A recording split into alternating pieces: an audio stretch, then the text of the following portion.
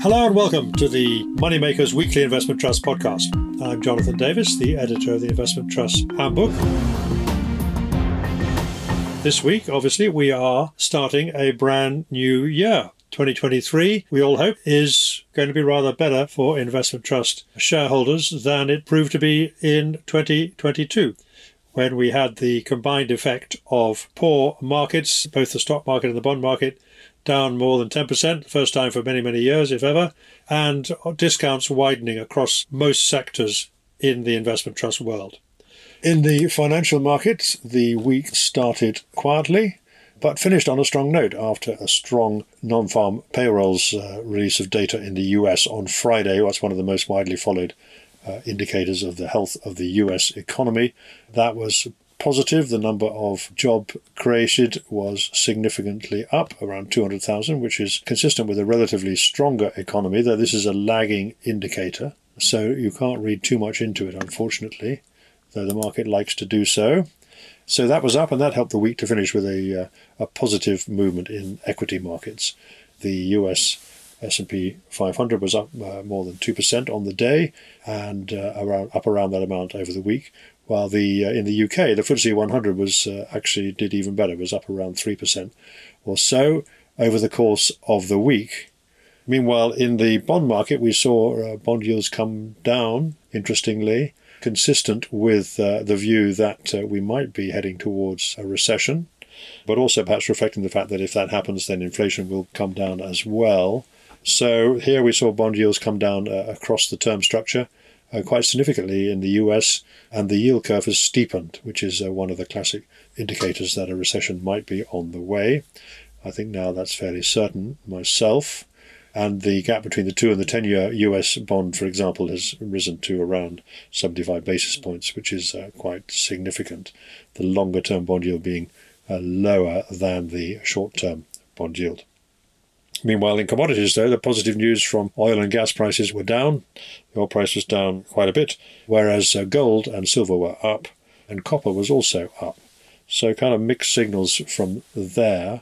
But overall, a quiet start, as I said, to the week. We're ending on a positive note, which is always good to see.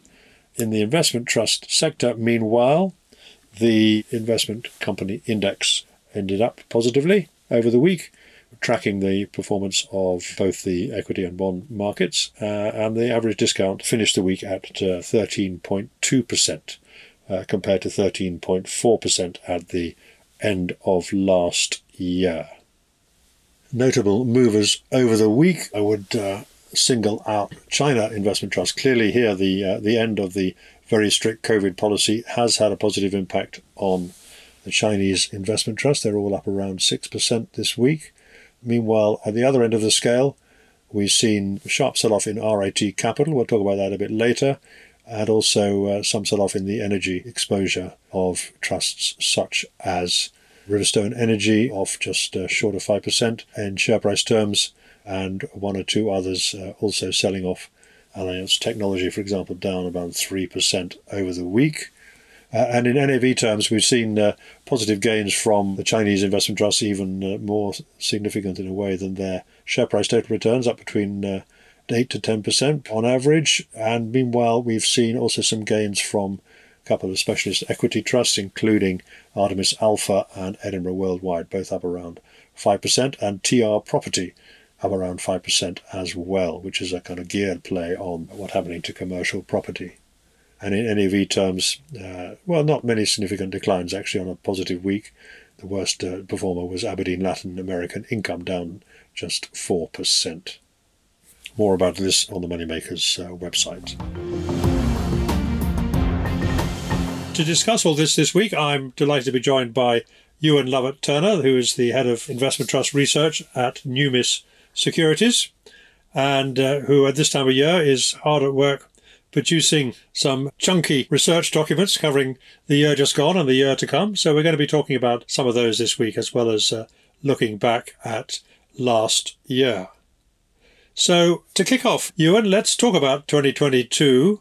Not the best year for investment trusts, in fact, one of the worst for many years. But tell us a little bit about who were the winners and who were the losers, or the leaders and the laggards last year, and if there's any sort of commonality around the reasons for those discounts and poor performance. Certainly, Jonathan, happy to dig into that, and Happy New Year to everyone. Echo, hopefully a calmer, more pleasant one this year than we had last year. At a high level, looking at the performance of investment trusts, certainly I'll have a look at a bit of alternatives and equity funds and the different and similar drivers that you've got going on. Amongst equity investment trusts, it was a difficult year, particularly reflecting that quite a lot of the universe has got a bit of a growth bias, particularly given some of those funds have done very well over recent years and got larger. So the rise in interest rate and the sell-off in growth stocks hit a lot of the investment trust universe, and that means many of the equity investment companies underperformed their benchmarks this year. And if you look on aggregate, things like global equity or European, North America, looking at all of those, Japan and Asia, all of those on an NAV basis underperformed benchmarks for those regions. And also you had, as you mentioned, the widening of discounts, which meant that share price performance was even worse. Also areas of the market with a bit of a small mid-cap bias, using that investment company structure, has its benefits over the long term, but it was a pretty tough year for small and mid caps, and they were certainly at the bottom of the performance figures.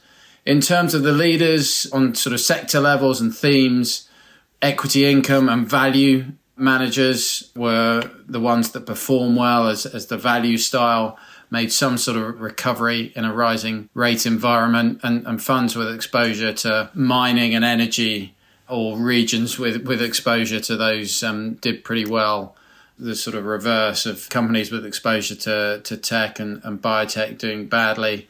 In general, sort of defensive and multi-asset companies performed pretty well on NAV basis, but there were some that suffered deratings.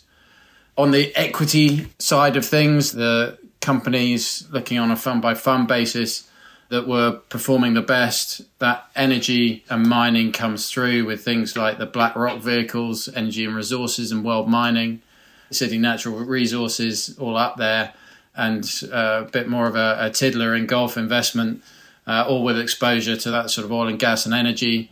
Value managers like Murray International coming back into favour, City of London, merchants all doing better than they have done in recent years. Several funds exposed to corporate action were up on that list as well, and also the likes of Ruffer doing particularly well in a difficult environment. Interestingly, inside the top 30 investment companies is actually a DC investment trust, a small cap manager managed by Stuart Widdowson. In a time that small caps did very, very poorly, I think that was a pretty impressive performance. He tries to bring a private equity style to public markets. The weakest performance, no surprise to see what was JP Morgan Russian, now JP Morgan Emerging Europe, Middle East and Africa. At the bottom of the listings, down nearly 90%, although it does remain on a 90-odd premium, with investors thinking there might be some embedded value in those written down Russian holdings. The rest of the list heavily dominated by growth and technology or funds with big tech exposure. The likes of Scottish Mortgage, a number of Baillie Gifford vehicles in their Europe and US, Edinburgh Worldwide. Others struggling, the likes of Allianz Tech and Polar Cap Tech. Whilst UK small caps also featuring pretty highly in this list, and most of that universe has a bit of a growth bias, bar Aberforth, which is more value orientated, but a lot of those growth biased equity UK small cap funds struggled last year. So in terms of looking at 2022 as obviously one of the worst years in recent years, we've had a very strong run for most of the decade and a bit since the global financial crisis, apart from that pandemic wobble. It's generally the case, as you say, that investment trusts in the equity part of the universe tend to have a growth bias. They also tend to have an overseas bias. And, of course, these sort of average figures also include some very large trusts which have been most adversely affected, like Scottish Mortgage. Was there anything distinctive, though, about the winners and losers last year compared to previous years? I suppose it's difficult to compare it to the pandemic year because everything went down basically for about a month. But if you go back as far as the global financial crisis, if I'd said to you at the beginning of the year, we're going to have a down market for equities, would you have expected roughly this kind of behaviour, apart from one or two anomalies? I think in general it probably fits the bill of what you would have said, that many of these companies you'd naturally call probably higher beta, relatively high market exposure sectors. I think a lot of them make sense, and perhaps some areas, certainly in the technology, that have performed very well and perhaps, certainly in retrospect, look vulnerable to re-ratings. I suppose the surprise probably would have been the steep recovery in energy costs and commodity prices, which benefited plenty of companies with exposure to that area, which, often if you've got weak markets, a downturn, that might be poor for commodities. But in this case, the rising commodity market has been a bit of a trigger for everyone getting in trouble on the inflation side of things. That's certainly the case. And of course, we did lose a few investment trusts. I mean, there's a long period when growth was very popular, and so a lot of the money flooded into the growth stocks. And it's interesting, if you look at some of the bigger ones like Scottish Mortgage or the tech trust you mentioned, I mean, if you go back and look at the kind of chart, they're basically back on the trend that they were before we had that remarkable post-pandemic boost when everything went a little bit haywire, all that liquidity came into the system, and they've all now kind of re-rated. So they've performed badly last year, but they've sort of gone back to their kind of medium-term trend line, if you can talk about such a thing. So it does rather suggest that the anomaly was actually the period after the pandemic, rather than necessarily this year just gone, where we've basically just given back most of what we gained during that period. Would you agree with that way of looking at things? I think taking that longer-term view is very important. And if you look at some of the longer-term track records over probably more meaningful time periods, then I agree that is what you see. Funds that will have hurt a lot in the last 12 to 18 months, if you're a holder of them over more like even a 3 to 5 year period, which is almost the minimum anyone should be looking at. If you invested before then you'd be well in the money, and the record's looking very good. So certainly I think it is a moment. We always live in unusual times, but I think it particularly so over the last few years, with that leap up and back down again. And taking the time to put it in that longer term context is very important, while also making sure you assess that the environment is somewhat different and that investment cases stack up in this changing environment. And that certainly in the alternative space, which we can go on to talk about, is something that a lot of investors are looking at. And of course, the other new factor is the fact that we have seen this very sharp rise in bond yields over the course of the year, accentuated in the UK's case by the fiasco of the Truss government. And so, let's talk about the alternatives then.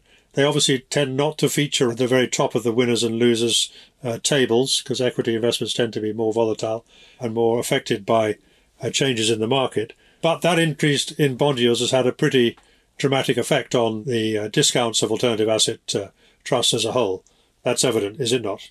Yeah, certainly. So in terms of performance last year on alternatives, it was a very interesting year, and one of those games of two halves, with the impact of the September mini budget having a big impact on areas like infrastructure, property and renewables.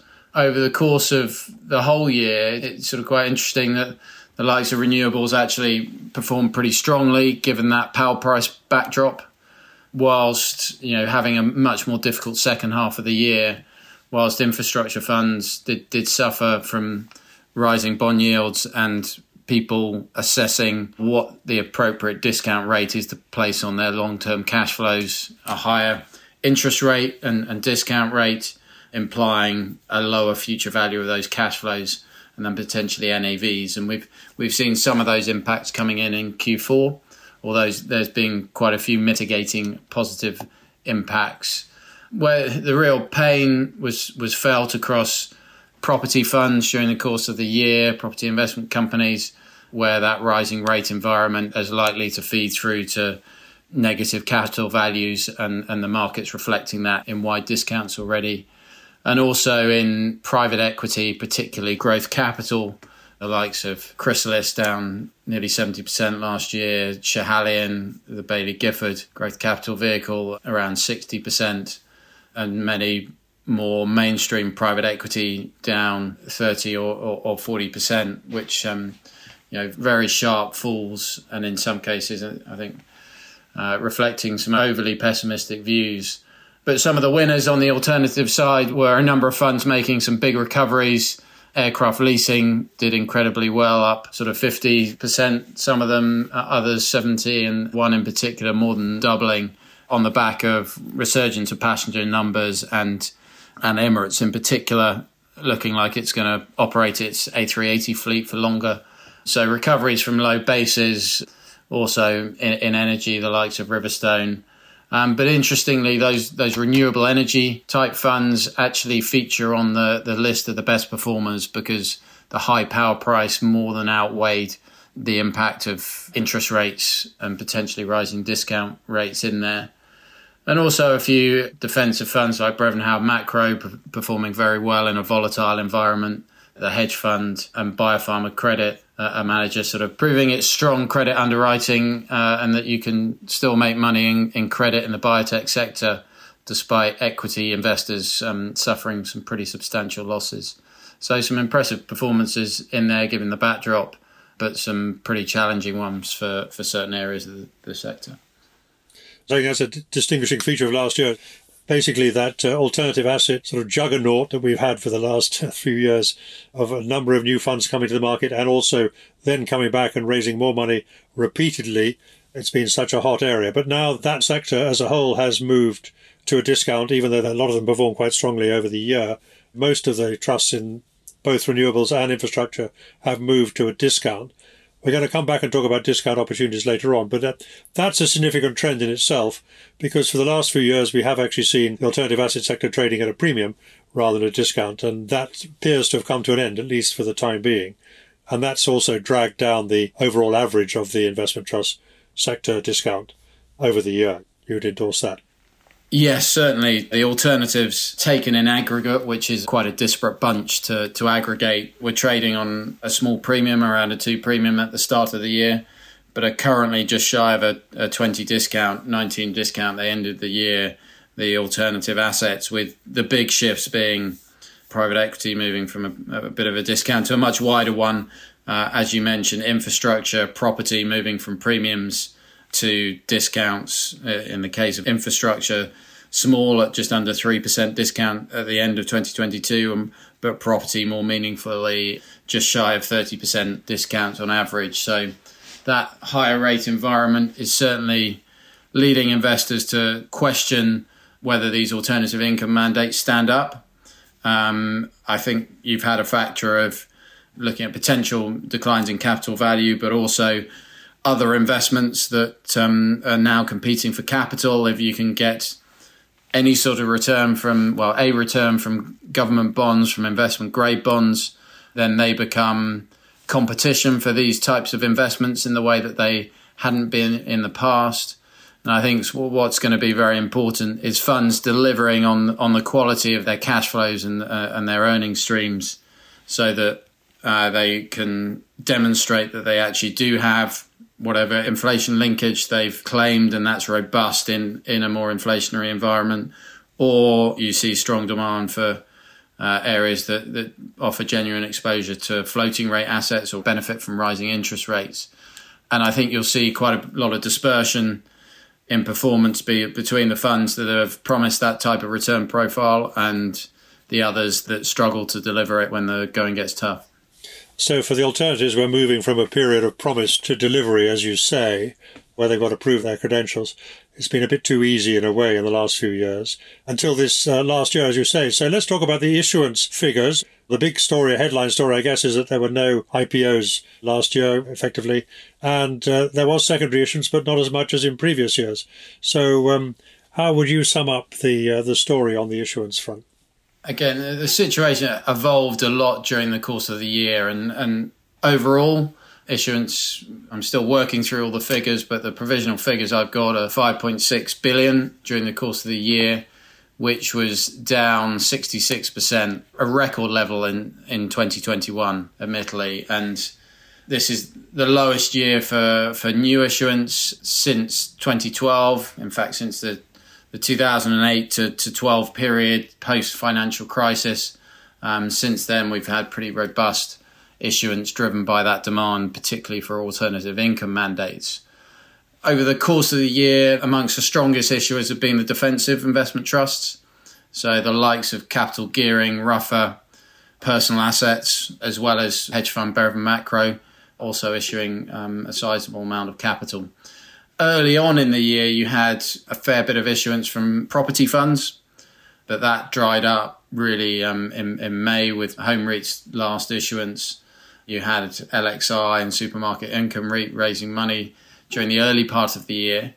And also you had quite a lot of issuance from infrastructure and renewable funds, international public partnerships raising more than 300, TRIG, the Renewables Infrastructure Group, just shy of that number in March, and a number of energy efficiency and energy transition funds raising money. But that very much over the summer, as the higher rate environment became more apparent and entrenched, that very much slowed down and stopped really. And HICL Infrastructure in July would probably be the last meaningful issuance in that area. What we saw in the IPO front was a completely barren year with no IPOs, and that really is incredibly unusual.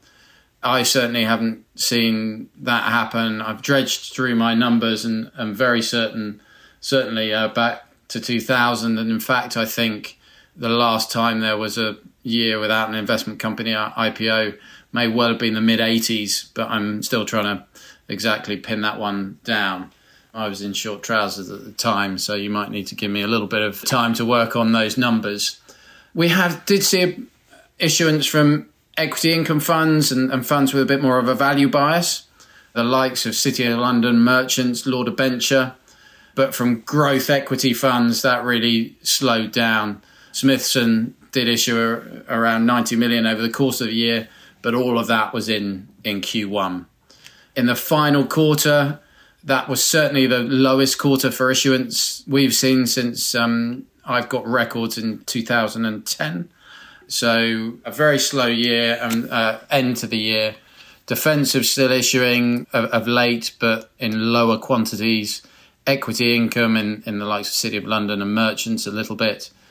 And what we've seen, interestingly, is 24 Income, which has exposure to European ABS markets, debt markets, and 24 Select Monthly Income, its sister fund, with broader exposure to less liquid areas of the debt markets. But interestingly, certainly the first one, all floating rate income, and the second one, largely floating rate income, that you've seen further issuance speaking to that theme of funds that can do well in a higher rate environment. So I suppose that raises a couple of issues, this dearth of IPOs and a big fall in secondary issuance, as you've said. One question, I guess, is will there be some trusts, particularly in the alternative sector, which were making commitments and expecting to raise further money in due course?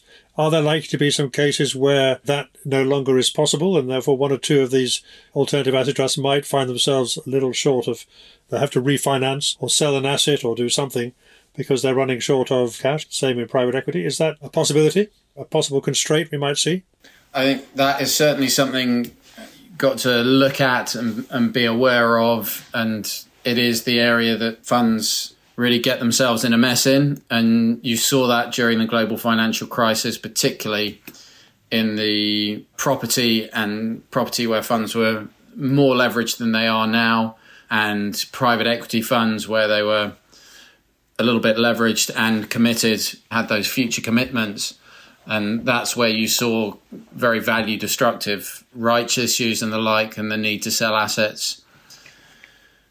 It's definitely one to watch, but I think it's a bit more stock specific than broad brush. Certainly the listed private equity funds, their balance sheets are a lot more conservative than they were in the past.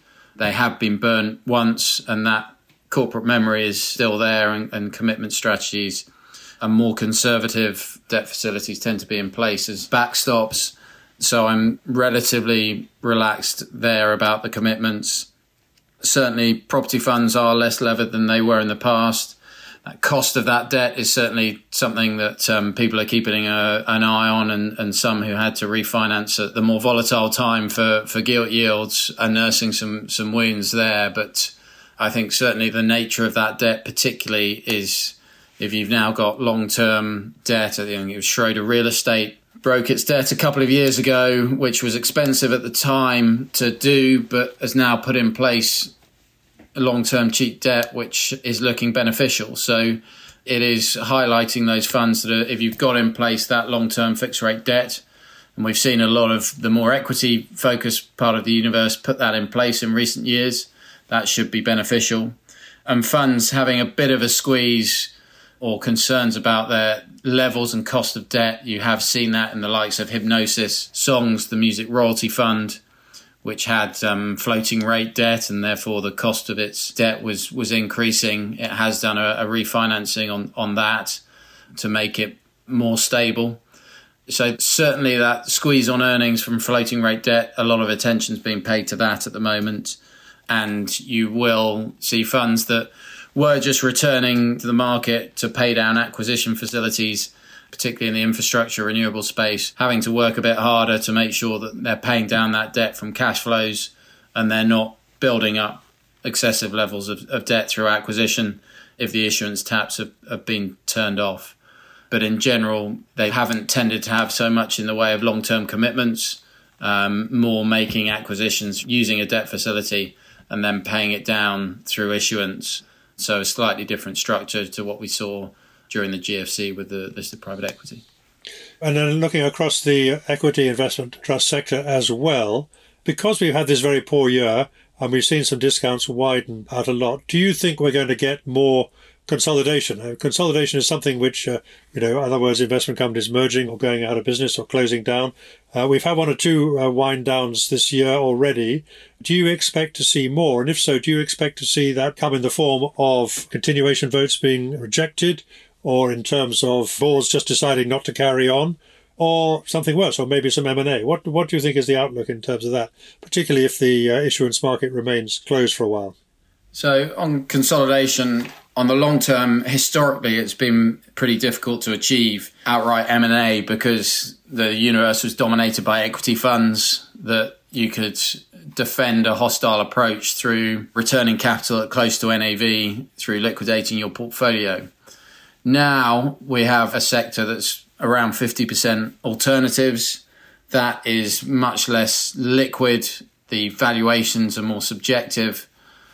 And they're open to the shifts in sentiment and the discounts opening up that we get in listed markets, which does mean that M&A in that area and outright acquisitions is much more likely and has been more prevalent in recent years.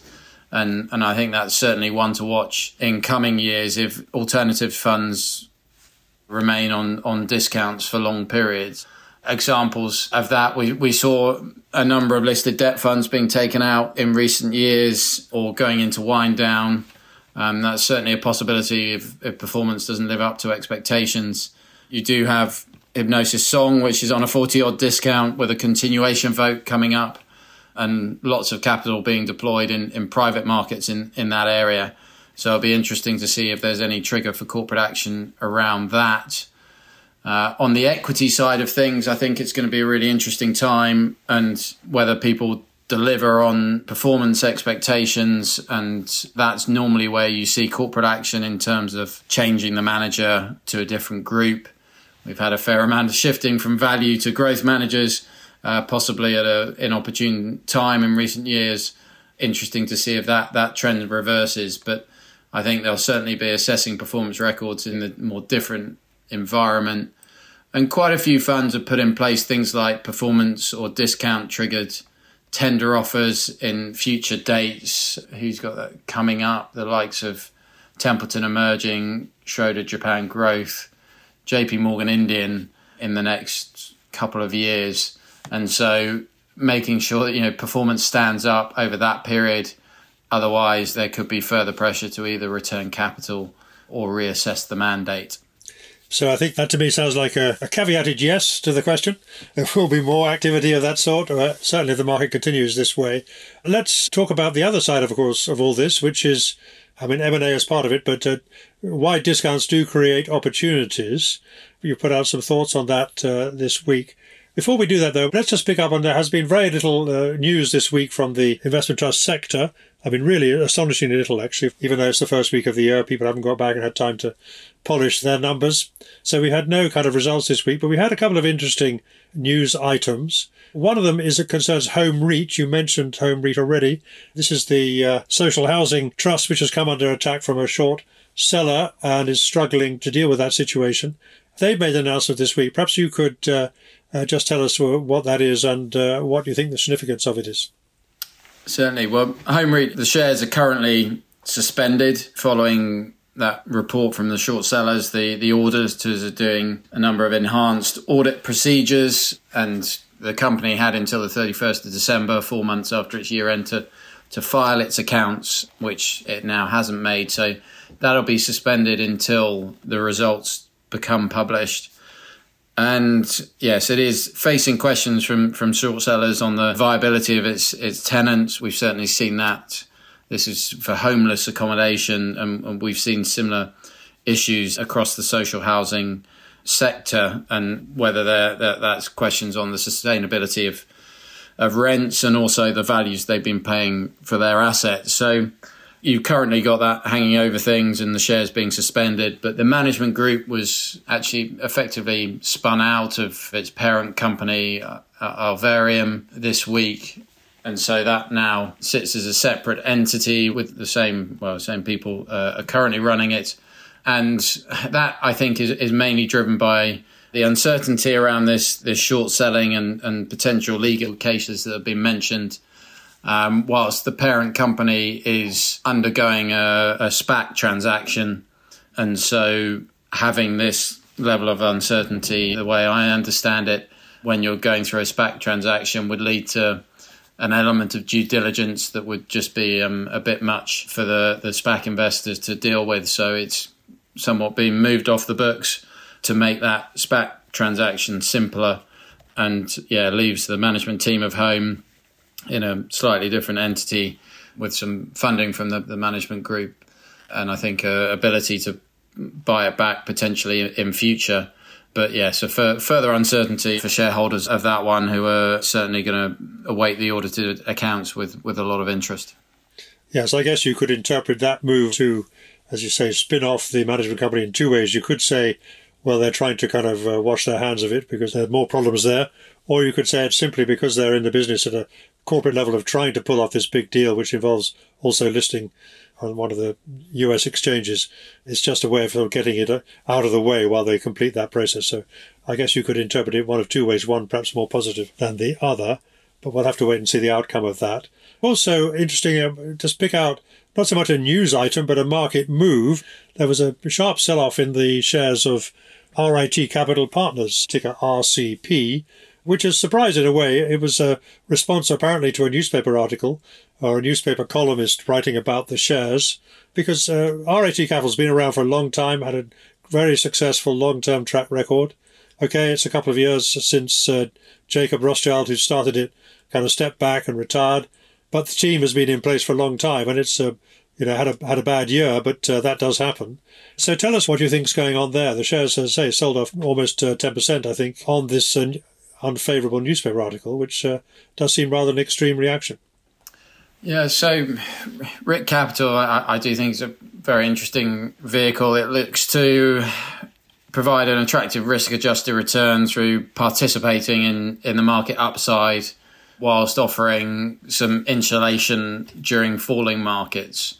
So, the managers do take some risk in doing that, and you do expect some exposure to the market, but on more of an insulated basis. And as I understand, I think the article was comparing to, I'd say, more defensive companies like Personal Assets and capital gearing, and preferring those for a capital protection and rougher a capital protection mindset. And I suppose it depends what you're targeting and what you're going for. Also, over recent months, the company's faced some questions about the rising exposure to unquoted, which has increased over recent years, mainly based on strong performance of that part of the portfolio. And the shares are off nearly 10%, putting it on around a 17% discount, which is very wide. compared to history for a high quality fund manager. So perhaps an interesting opportunity for people to have a look at. And looking at that, the unquoted certainly are a part of the investment piece, and the managers used unquoted exposure over recent years to invest in the technology space predominantly, using funds or co-investments alongside some of the leading managers in that area. And the reason they did that is that they saw a lot better value in unquoted markets in technology compared to listed markets where valuations were very extended. So you certainly have to look at the valuations of those unquoted, and the unquoted funds are now valued in the NAV at, or over 90% of the unquoted funds are valued at 30th of September, and the just over 10% of NAV that's in these direct sort of co-investments in unquoted companies is valued at June. I would say the sort of market multiple backdrop, the worst of that was during the first half of the year. And so you would hope that that has been largely reflected in the valuations, and you've had a bit of a recovery in markets since then. So certainly right to be paying attention to it, but I think it's a manager that, through its approach of combining unquoted with quoted equity, often looking for investments which have either some sort of inherent downside protection, such as many of its unquoted investments do have some downside protection in the structures, or through having absolute return investments and credit investments in its portfolio that tend to perform better when other parts of the portfolio struggle. I still think it's the type of fund that has the ability to deliver in a range of conditions. Yeah, I wouldn't ever expect it to protect against all market declines, but that downside protection while participating in the upside has led to very strong returns over the long term. Yes, it has still got a very strong, well over double-digit annualised return since its launch back in the 1980s. And it's fair to say, I think, that they shouldn't be compared directly with the personal assets and Rufus, because they've always had this private equity exposure. They've always had different sort of asset allocation to those other ones, which on the whole don't have any private equity exposure and won't have any private equity exposure. But an interesting anomaly, quite often these instant market reactions do create opportunities. So let's talk about the discount opportunities that might be out there. Obviously, we're not talking about recommendations at this stage, but we're just talking about interesting looking situations where it may be that the market has overreacted for whatever reason. You've mentioned a couple already. I mentioned the music royalties, for example, because this is an interesting one where, as you say, for example, Blackstone, the big private equity American firm, which has also been investing directly alongside the people from Song, they are still buying assets. And that would suggest that this discount in the Song case, I mean, it has to be resolved one way or the other. Either investors come back to that particular trust, or it's likely that somebody will come along, possibly Blackstone, who know the portfolio better than anybody probably, and they might look to take it out. So that's one sort of special situation. But in terms of sort of general areas where you think there might be opportunities, do you think there's yet any opportunities in the growth sector? We talked about the fact interest rates are higher. That tends to encourage a switch from growth to value. And anyway, we've had a big run from growth, and it's probably value's turn, as it was last year. So do you think there are outstanding opportunities? Are the discounts wide enough in the equity growth sector to create some interesting opportunities? Yeah, I certainly reiterate sort of highlighting areas where discounts are wide rather than giving anyone any recommendations, and certainly this is at the time of publication this morning or last night, and these things can change day by day, so please check anything at the time of listening, because the one thing I can guarantee, the situation will be slightly different. And sort of framing the argument and looking at discount opportunities, it's certainly something that I think is worth looking at to give yourself a potential tailwind to any investment. And particularly in the context that possibly quite a bit of the universe of investors in investment companies perhaps a bit less nimble at looking at discount opportunities than they were in the past. A lot of money is managed through model portfolios, and there's been a lot of consolidation of wealth managers fueling that, which means that large liquid and long-term allocations tend to be the driver of things rather than taking advantage of short-term opportunities that offer a interesting entry point. There's probably less people who are able to participate in that sort of thing than there was in the past. But yeah, I certainly do think there's quite a few opportunities around RIC Capital we mentioned, or wide discounts of that around. On the growth side of things, I would say there's definitely a value where there wasn't value 12 to 18 months ago. But also you have to do the equation of the underlying discount and your outlook for the NAV as well. And over the long term, your big driver is probably likely to be the NAV, but I think a discount can be a good tailwind as well. You are seeing the likes of Scottish Mortgage is on around a 10% discount currently. Monks, it's more diversified. Sister fund at Baillie Gifford offering exposure to growth companies on double-digit discounts as well. So I think it might be an interesting time to get into growth. I wouldn't say that the valuations are extreme in those areas. They certainly have been wider around the mini budget. Notably, the mortgage discount did fly out further at that stage. And you've got a period now where we're really going to see whether some of these companies deliver or not in the sort of technology and growth space.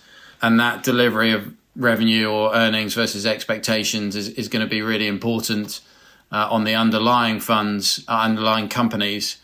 And I think that's teeing up a period where you're going to get a lot more dispersion of performance, perhaps a return of the active manager and stock selection to be able to drive things. And so I think it's picking managers that you think can perform well in this range of conditions.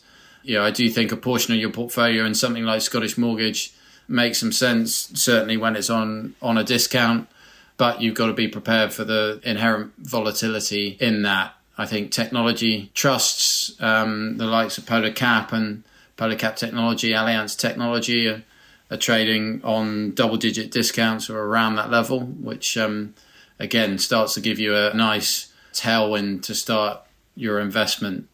I think perhaps one really interesting area is the biotech and life sciences space, which has been heavily out of favour but has started to recover. And I think you've got a number of well-managed funds in that area where you can benefit from the trends in innovation and earnings and revenue streams that are likely to be uncorrelated to wider equity markets. And you've got some very cheap valuations, certainly in the mid and small cap space in that area.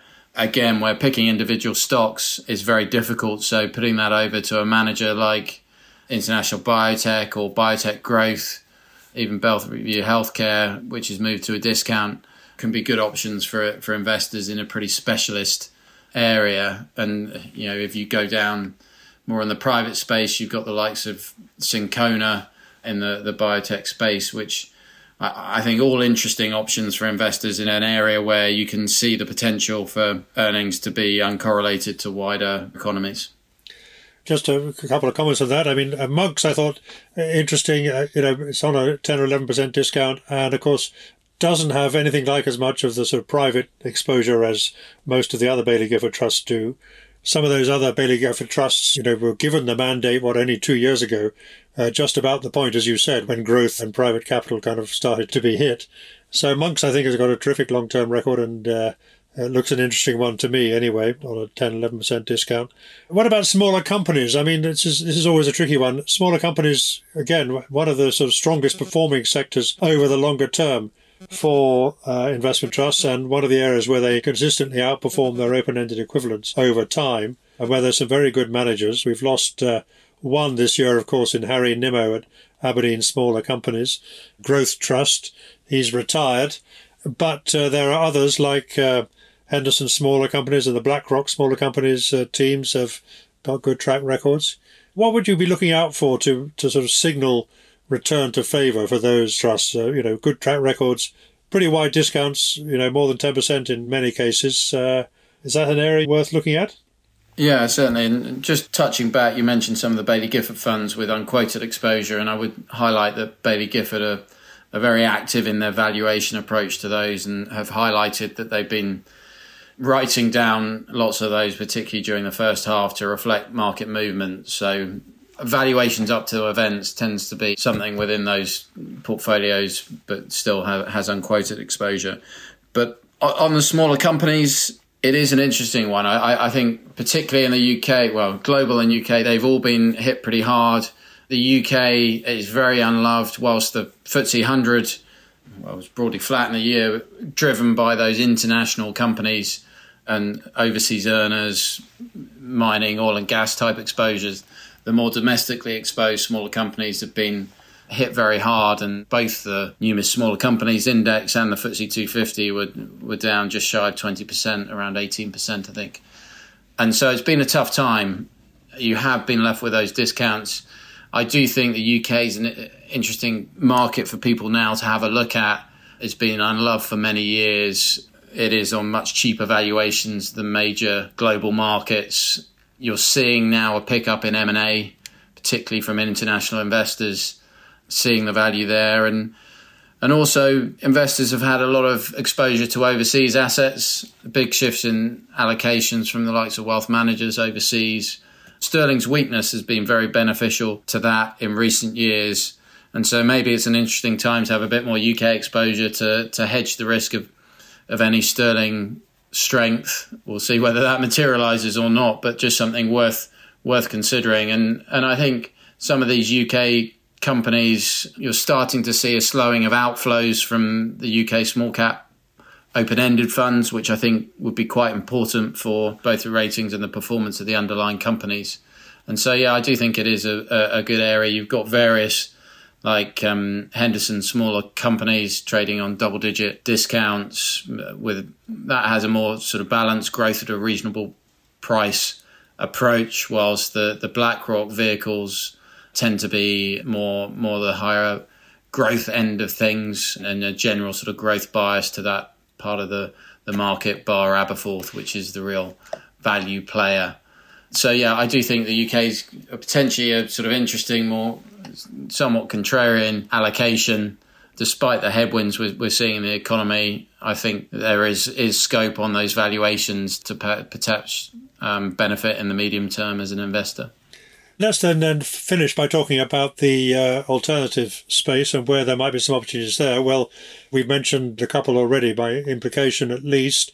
Let's just take in order then. Let's just start with the property sector. I mean, we've seen rising bond yields and they've had their impact. There's a risk of a recession. We may be in a recession already in the UK. We probably are. And that's generally not good for property as a whole. So a combination of rising bond yields, higher debt costs where appropriate, and risk of a recession are all negatives. But do you think there is still value to be found there? And if so, should one go for the kind of safer options, the ones like LXI and so on, who have a good track record and long-term inflation-linked leases and so on their property? Or should you go for something, more higher risk with more upside, I guess, but also greater downside? It's a tricky market because the news flow is likely to remain negative for some time here. You've mentioned the headwinds you're facing, and an average discount of just shy of 30% on the sector reflects that. I think certainly being wary of some of the areas where you might have pretty low initial yields versus increasing debt costs is a squeeze to watch out for. I think there's uncertainty in the areas like social housing. You did in December have some further negative news on counterparties of Triple Point and Civitas, which still means that there's a lot of risk in the discounts on those types of fund in my view. I think it is those funds agree that the likes of LXI with inflation linkage on its portfolio, or where you can add value through operations and things like a Trader Real Estate trading on a 27 discount currently. As I mentioned, it sort of got its debt in order. So I think that in the property space, still likely to have negative news flow, but could be some opportunities within that. I mean, private equity, you mentioned already, you see some opportunities there. The discounts are very wide in a number of cases, and we've talked about this ad nauseum almost on the podcast. But so far, there's been no real movement in the discounts of any particular note anyway, I would say. In other words, people are aware of the discounts, they're aware of the argument, but they're also wary of the valuations and the impact of higher debt costs and so on, and liquidity issues and so on. But Again, there are some quality animals out there, if I can use that expression. So perhaps one should talk about the quality rather than necessarily the discount, because it's discounts are always interesting opportunities, but they're not the be-all and end-all, as you've said already. Where do you think the sort of best combination of quality and potential value might lie in that sector? I do agree that this is a sector that offers very good value. I think the market is treating it harshly, and the quality of the underlying businesses are much better than many think. That at the fund level, balance sheets are in decent shape, and underlying companies, whilst no doubt there will be specific headwinds, in general they're invested in less cyclical businesses. High recurring revenue streams is a key theme of many of the businesses in these types of portfolios. Avoiding cyclical areas like mining, energy, commodities, high street retail don't really feature. So I think that's a good backing going into a difficult environment, while acknowledging that the underlying businesses are themselves leveraged. It's sort of trying to put leverage on a reliable earning stream has been the mantra, and delivering operational improvement has been key value driver, and that's going to be essential going forward.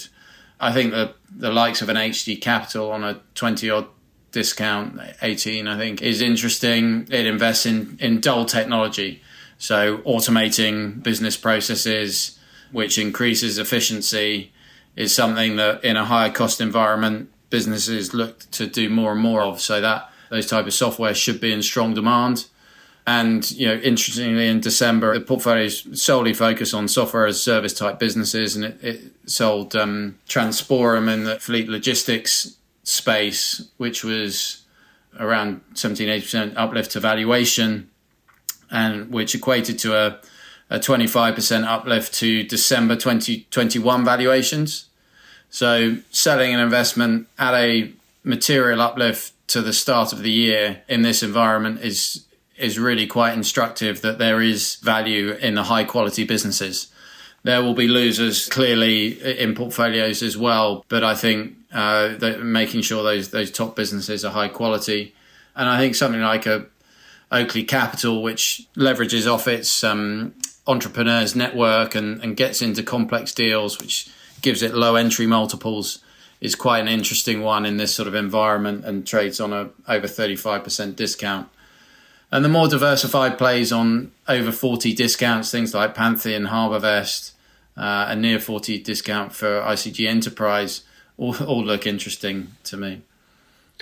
And then finally, I'll ask you about the renewables. I mean, it's been a bit of a two-way pull, as you've said. They've had the benefit of higher power prices and the absence of a windfall profits tax until this year anyway, on the one hand, and then rising bond yields and higher discount rates on the other. They sort of kind of battled their way to a bit of a score draw by the end of the year, I think, but they are still trading at a discount. I guess so much of this depends on what you think is going to happen to the price of oil and gas this year.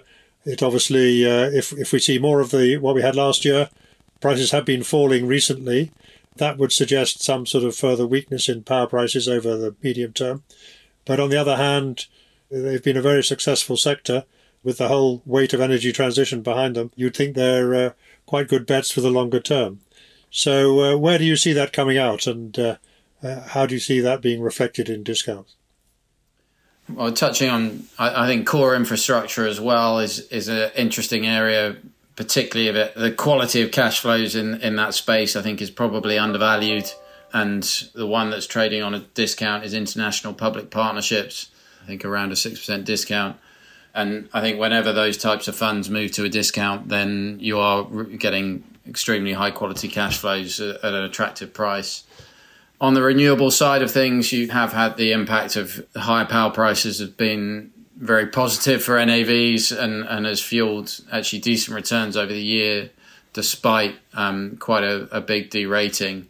And again, I think these are pretty high quality cash flows that when they do move to discounts start to become attractive. But a discount to what is always the tricky thing, and each manager's approach to valuation is all slightly different. So understanding the makeup of the NAV and the assumptions within that does make it quite tricky to assess your valuation. And so understanding the asset value is important as looking at just headline premiums and discounts.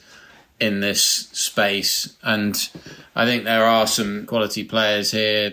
The likes of Bluefield Solar is one that we think the quality of the underlying portfolio is very good, which should support the yield of over 6% growth in that yield, particularly given that the capital discipline that manager showed in terms of growing a lot more slowly during the boom years for the industry and focusing on the quality of the underlying revenues, partly because at the time it had a very well structured performance fee, but it now has no performance fee. Also, Greencoat Wind, a large player in the sector and trading on a double-digit discount. I think that's unusual and could be something, investors worth a look at. Very good. Well, on that note, Ewan, thank you for sharing your thoughts with us the first week of the year. This week in the Moneymakers Circle, we have a profile of Monks, something we've mentioned in this podcast, and we'll be having one next week on SDCL Energy Efficiency, one of the interesting newer trusts in the renewable energy space, as well as my own comments and our regular features, summary of all the main price, NAV and discount movements over the course of this week and also, of course, over the course of the last year. So you can review that along with my own thoughts of what might do well this year. That's it for this week. Look forward to speaking to you all again next week. This has been a Moneymakers Investment Trust podcast. These podcasts are independently produced and edited and are available on all leading podcast channels. You can sign up on the Moneymakers website, www.money-makers.co, to be notified every time a new podcast is available. Thank you for listening, and if you want more news, analysis, interviews and other investment trust content, don't forget to take a look at our premium service, the Moneymakers Circle, available now at the website.